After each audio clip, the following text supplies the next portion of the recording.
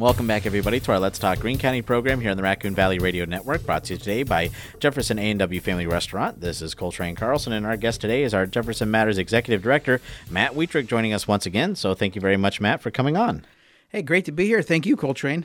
You betcha. Well, first and foremost, you just recently delved out some grant money for a business owner here on the downtown square. Tell us about that recipient. Yes. So on State Street, down the way here from your office here, your studio, is Shine On Designs in Moortime.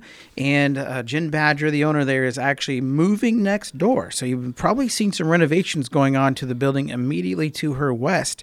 And she applied for one of our grants. We have 3 different $1,000 grants for business owners, and she applied for the facade improvement grant. And she, maybe if you notice, there's a couple of brand new windows at the front of that building. She has got a lot of exciting things going on there. So just a reminder for business owners, we have these $1,000 grants. We have a facade improvement project grant, a signage grant, and a business expansion grant. So that's kind of open for interpretation, but those are a few things that we offer right in-house at the Main Street office here in town, and encourage folks to apply.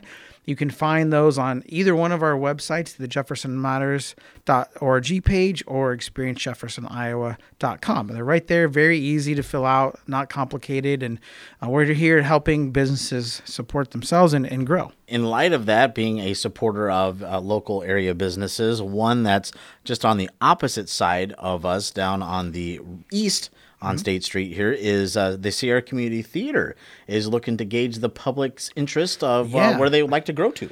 The Sierra Community Theater, like you mentioned, is looking to grow as well. But they want to do what they think the community would most utilize. They haven't published it yet, but they will have a public feedback survey. And we're just kind of planting that seed. If you're hearing it now, be thinking about what you've seen at other theaters or what you think this theater could do to increase the usage out of you, or what you'd like to see.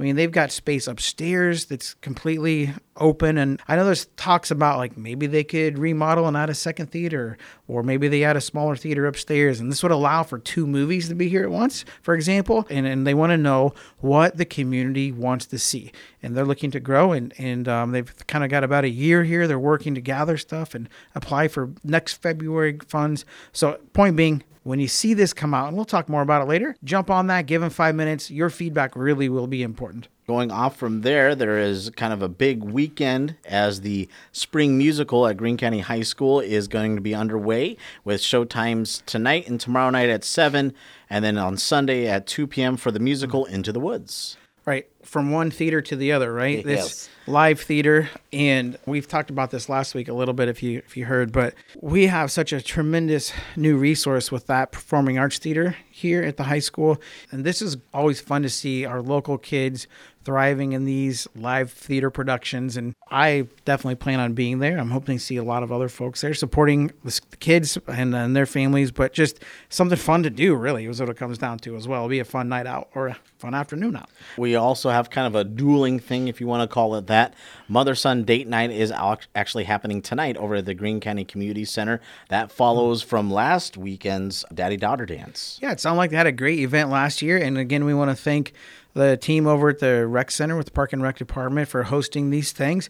I know it's like a limit of 75 mother-son combos to be a part of this, so I would give a quick call over to the rec center if you're thinking about it. If you were kind of, I know how it is with our kids and things. Sometimes it's you have a lot of game time decisions, if you will. You know, a good excuse to get out and some socializing and just a fun night out. So, yeah, hit them up over at the rec center.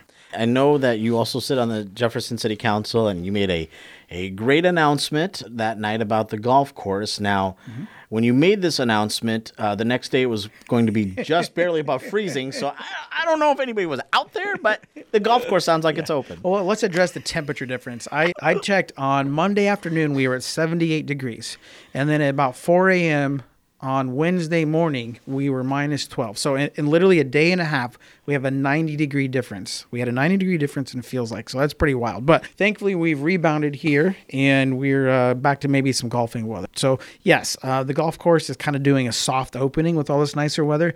And so what they're asking is to not go out before noon, because the course is usually, you get a little frost, and that can really damage the grass a little bit. No carts, walking only, and this is for members only. And if you aren't a member yet or need need to renew your membership, there's information on you can Google the website for the golf course, or you can check out Facebook page as well. There's the Jefferson's golf courses on there as well. So essentially the golf course is open right now for members, and go out in the afternoons. It's ready to play. No carts. No carts. Right. No carts is definitely an important thing right now. It protects the course so it doesn't get torn up. It's, the grass is not growing right now. It's not going to heal itself if people are out and about. So today, actually, March 1st, makes the opening of the pro shop and the restrooms. So that's great, too. Kind of a sign of spring's around the corner, and we've got all that. And then finally, I know this is apparently going like hotcakes right now, but with the warmer temperatures, I'm sure people are thinking, well, what can I do with my garden? Maybe I need to get a tree, perhaps. And again, for another year, Jefferson has been picked as a distribution site for trees in partnership with the DNR and Alliant Energy. It really is a great program, and you can get trees for $25. And these are quality trees that come from the DNR State Forestry Nursery that are native species. So that means they're going to grow well. You're not going to have to baby them along. They're going to be a little more tolerant to temperature extremes and pests and all that kind of stuff. And then a native tree also is extremely beneficial to native wildlife. So we could go on about all that, of course, but it's kind of really interesting. There is a nice diversity. We won't go into all the trees you can pick right now, but there is a nice diversity of trees they have.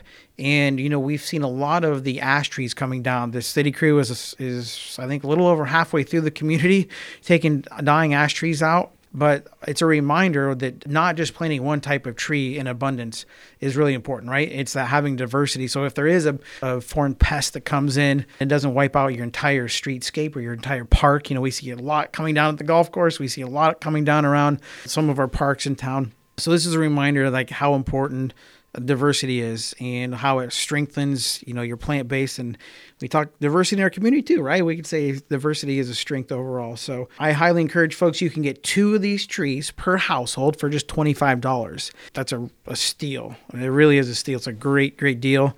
Great partnership with Alliant there. And I highly encourage folks to sign up quick and reserve because we're already out of one. I know there's one of the trees is gone. So this isn't till April where you can actually do this. Right. The distribution pickup date is April 30th over at the Greene County ISU Extension Office. So you want to go to the DNR's website. That's where they have the application set up for you to apply for such trees. And get ready to plant some trees this summer. Yeah, it's going to be great. And we have if you aren't aware, there is a tree committee here in town that kind of works with the city to work on, where you plant trees in parks, some of the streetscaping and things like that. So there isn't actually an organized tree committee with passionate people and experts like Brad Riphagen from Trees Forever, a tremendous resource for Greene County. We love leaning on him as much as we can, and he's a wealth of information. So there is an actually organized tree committee that works with a variety of different, school groups and scout groups and stuff to do big tree planting things, and Brad is great. So we're thankful for that. And that's our guest for today's Let's Talk Greene County program here with our Jefferson Matters Executive Director is Matt Wetrich joining us once again.